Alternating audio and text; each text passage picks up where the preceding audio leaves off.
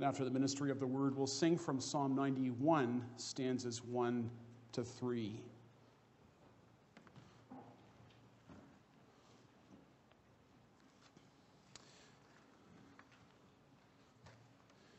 I'll encourage you to have your Bibles open this afternoon, once again, to 1 Peter chapter 3 and verses 18 to 22.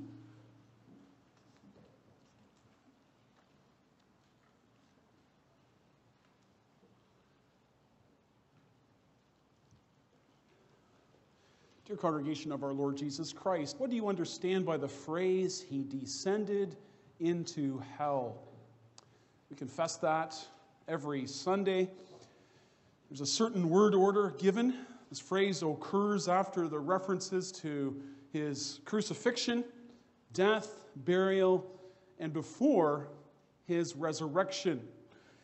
We could come to the conclusion that it is assuming that it means Jesus spent 3 days between his death and resurrection in the company of the devil and demons. Is that the case?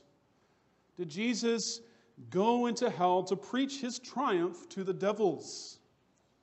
Did he go there to preach the gospel to the damned? Is that what 1 Peter chapter 3 means? And if it is, what comfort is it to know that Jesus descended into hell? Well, in order to answer those questions, we have to see the theme or the main point of these words of Scripture. And so consider God's word this afternoon from 1 Peter 3, verses 18 to 22, with the theme, He descended into hell, Christ's suffering, and our suffering. And we'll look at this passage with 3 points. First of all, Christ suffered to bring us to God. Secondly, the encouraging example of Noah's suffering. And then thirdly, we can be confident that God will save us.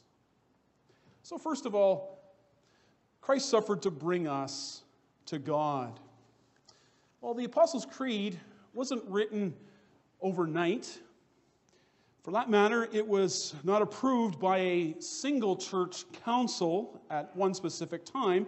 It's been with the church for several years. According to Philip Schaff, the expert on the creeds, it took shape from about 200 AD, where we find the earliest form of the creed, to around 650 AD. The latest editions of the creed include the phrase, "He descended into hell." No one knows exactly why, but it was added. That's exactly what we confess in question 44. In that question, why is it added? There are some who say that this phrase means that Jesus went to the place of the devil and demons, to the place of torment where unbelievers go. And they use this passage to make that point. As verses 18 and 19 say, it says, "For Christ also suffered once for sins, the righteous for the unrighteous, that he might bring us to God, being put to death in the flesh, but made alive in the Spirit, in which he went and proclaimed to the spirits in prison." Those last words there, "preach to the spirits in prison," are used as a proof text by some to prove the doctrine of the intermediate state. Roman Catholicism traditionally has held to the doctrine that Hades has a number of rooms, claiming that the church has the power to release souls that are captured there. When the creed says that Christ went into hell, they take it to mean that after his death, he went to what's called limbus patrum, that is, the place of the fathers, where the Old Testament saints awaited the revelation and application of Christ's redemption. When he went there, he released them from their limbo and opened the gates of paradise so that they could share in his salvation. Now, certainly that's a very convenient doctrine to hold to, especially to support the doctrine of purgatory. The problem is, there's no biblical support for it. We should also mention that the traditional Lutheran position, they believe that this article is referring to the first step of Christ's exaltation. According to history, Martin Luther preached a powerful sermon about Christ, hitting the doors of Hades with his empty cross and crying, "Victory, victory." The view is, after his death, Christ went to the disobedient, imprisoned spirits in hell, declaring his victory over sin. Luther said that if Jesus descended into hell, he spent 3 days thumbing his nose at Satan. Now, that might be some wishful thinking. Yet there's still no satisfying view of 1 Peter 3 here, or of the phrase of the creed. A passage like this does not serve as a support of a doctrine like purgatory. And instead, we have to emphasize what the Bible is clear upon. And the Bible is clear. Peter is not saying that Jesus went to the home of the damned. Consider carefully what Peter is saying here. He writes that Christ suffered once for sins. We take that as a reference to what he experienced on the cross, as Christ was forsaken by God, the Catechism says, so that we might never be forsaken by God. And during our most difficult times, we can be assured that he has delivered us from hell itself. Jesus experienced hell on the cross. He didn't go to it after his death. Clearly, every gospel from Matthew to John shows how he was forsaken by the Father at Calvary. We know that from his words, my God, why have you forsaken me?" We know that from the darkness of the cross, as God removed every trace of his grace. And from the 6th hour until the 9th hour, there was darkness. The blackness symbolized that God was bringing judgment. And when Christ was there, he experienced no grace. All that was left was wrath, the wrath of God, the anguish and the terror and agony of hell. Not only that, congregation, remember the words of Jesus to the criminal. "Assuredly, I say to you that this day you will be with me in paradise." Jesus spoke of today, and not sometime afterwards when he may have gone to hell. Jesus would be in paradise, and he would take this believing criminal along with him. Paradise is not hell, the place of the damned. It's not limbus patrum, but heaven. It's the place where all the saints, starting with Adam and Eve, down to John the Baptist, and all the saints throughout history who have gone to be with the Lord, are right now. The Bible says that Jesus died on the cross. His body was placed in the ground. But Christ himself went to the Father. His spirit was immediately taken up into heaven. And so if the traditional view of Rome and Lutheranism are not right, how then are we to understand what Peter is saying? Well, when it comes to understanding any difficult passage, we have to pay close attention to the context. Peter was writing to those who found themselves surrounded by hostile unbelievers. They were the minority. They were suffering. Some of that suffering was for doing right. Peter was writing to encourage his readers that they would not be without hope. The whole argument is that the church should be encouraged to go on. Why should they go on? Because our Lord willingly suffered physical harm, even death, for the sake of our eternal gain, that he might bring us to God. If Jesus went through that suffering, then they could be encouraged in their own suffering. Peter was contrasting how temporary it was to what has been accomplished by the Lord. Just consider what Jesus' suffering means. Jesus' death was for sin, he says in verse 18. The just suffering for the unjust. More literally, the righteous one paid the penalty for sin for the unrighteous ones. What's more, Peter says, he was put to death in the flesh. His physical body was put to death. He was just like us, flesh. He came in the flesh. And he was put to death in the flesh. He suffered hell in the flesh. Why did he do that? Peter says he did it that he might bring us to God. If Jesus did not suffer eternal death on the cross, his suffering would not have any meaning for us, congregation. We would then ourselves have to experience the very worst punishment. But we understand the creed to mean that Jesus did experience hell on the cross. That brings us great comfort. Lord's Day 16 talks about our greatest sorrows and temptations. With that phrase, we think right away of the worst things that may have happened to us. Just think for a minute of the trials that you're facing right now, or maybe have faced.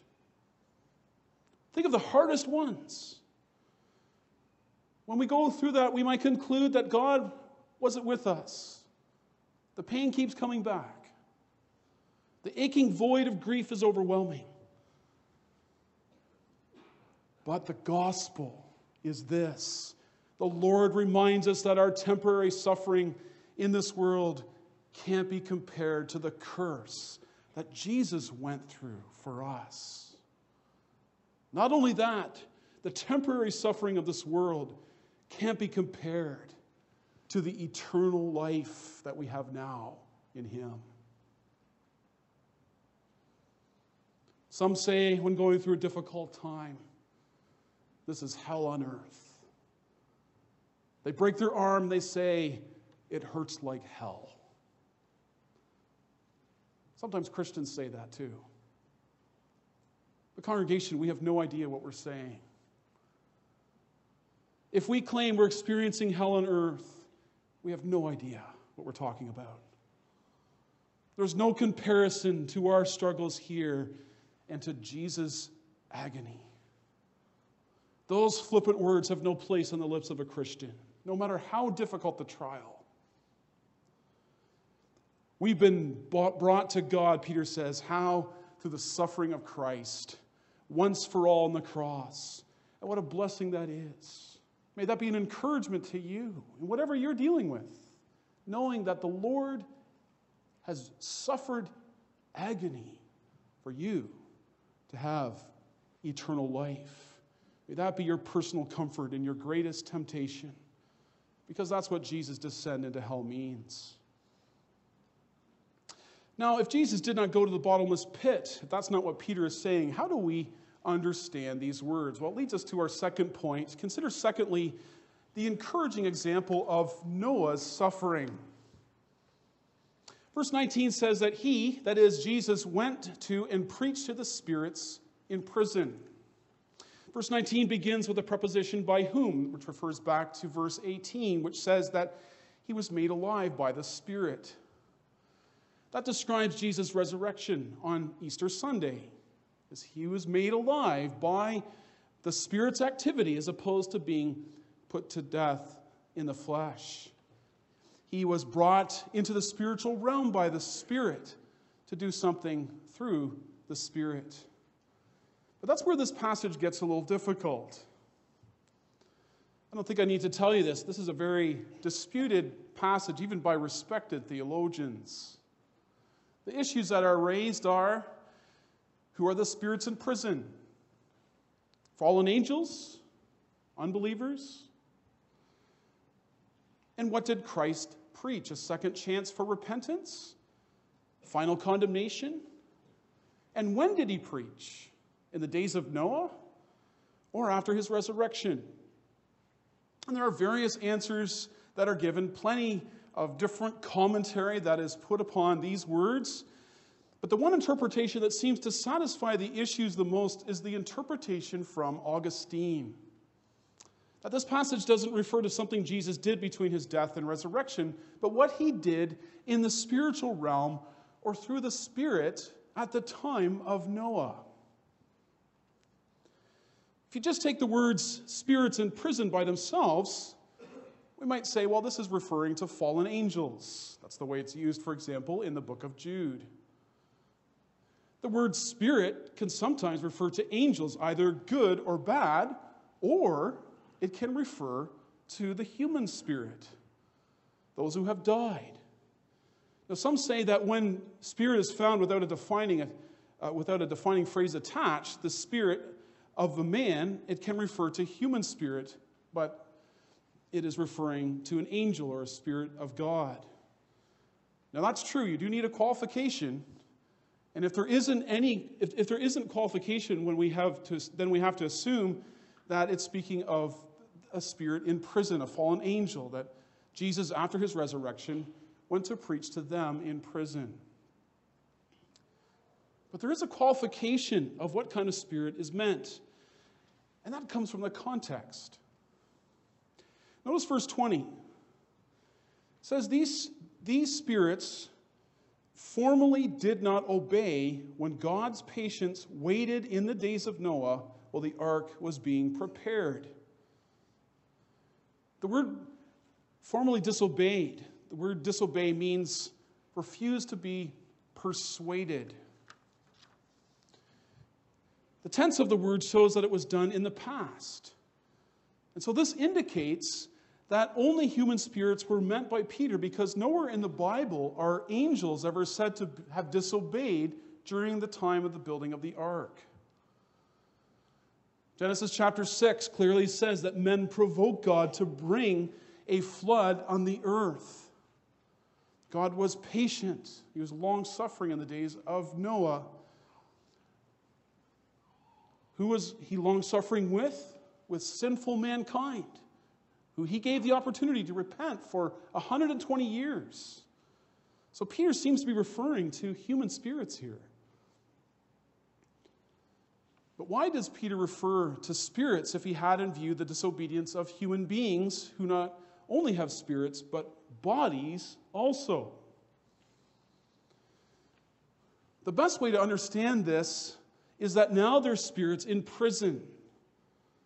He speaks of them presently being spirits. Formerly, they were alive in Noah's day. He speaks that way we rather speak that way in English as well. Just to give an example, someone here might say, I remember our pastor when he was a seminary student. That's an appropriate thing to say, even though he wasn't ordained at the time. It means that you knew your pastor when he was still a seminary student. And so Christ preaching to the spirits in prison can mean Christ preaching to people who are now spirits in prison when they used to be people on earth. And that view seems to make the most sense when we take into account the rest of what Peter has written. For example, he mentions that Christ preached in the Spirit through the Old Testament prophets in chapter 1.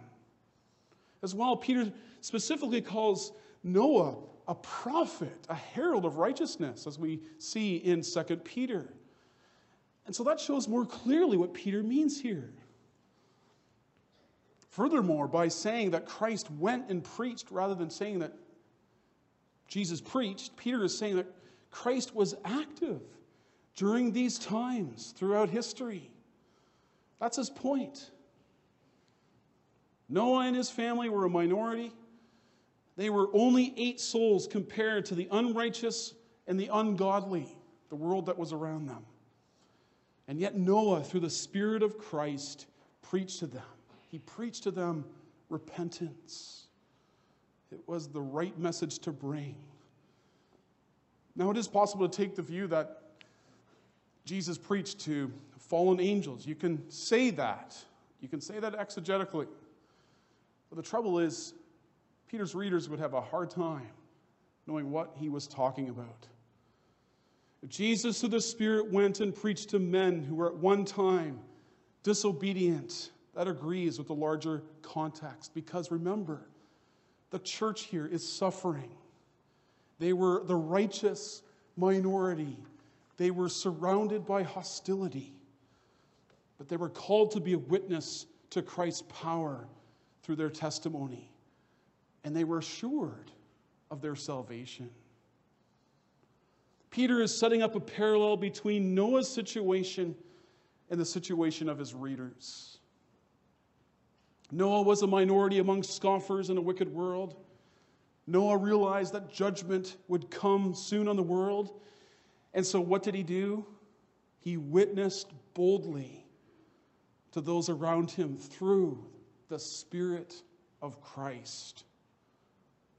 You see, by saying this, Peter was speaking to them of the reality of Christ's work in the spiritual realm, that at all times, Christ has been with his saints. The same Lord Jesus Christ who suffered to bring us to God. And he's saying, you don't need to fear. God is with you, just as he was with Noah. God is long-suffering, just as he was in Noah's day.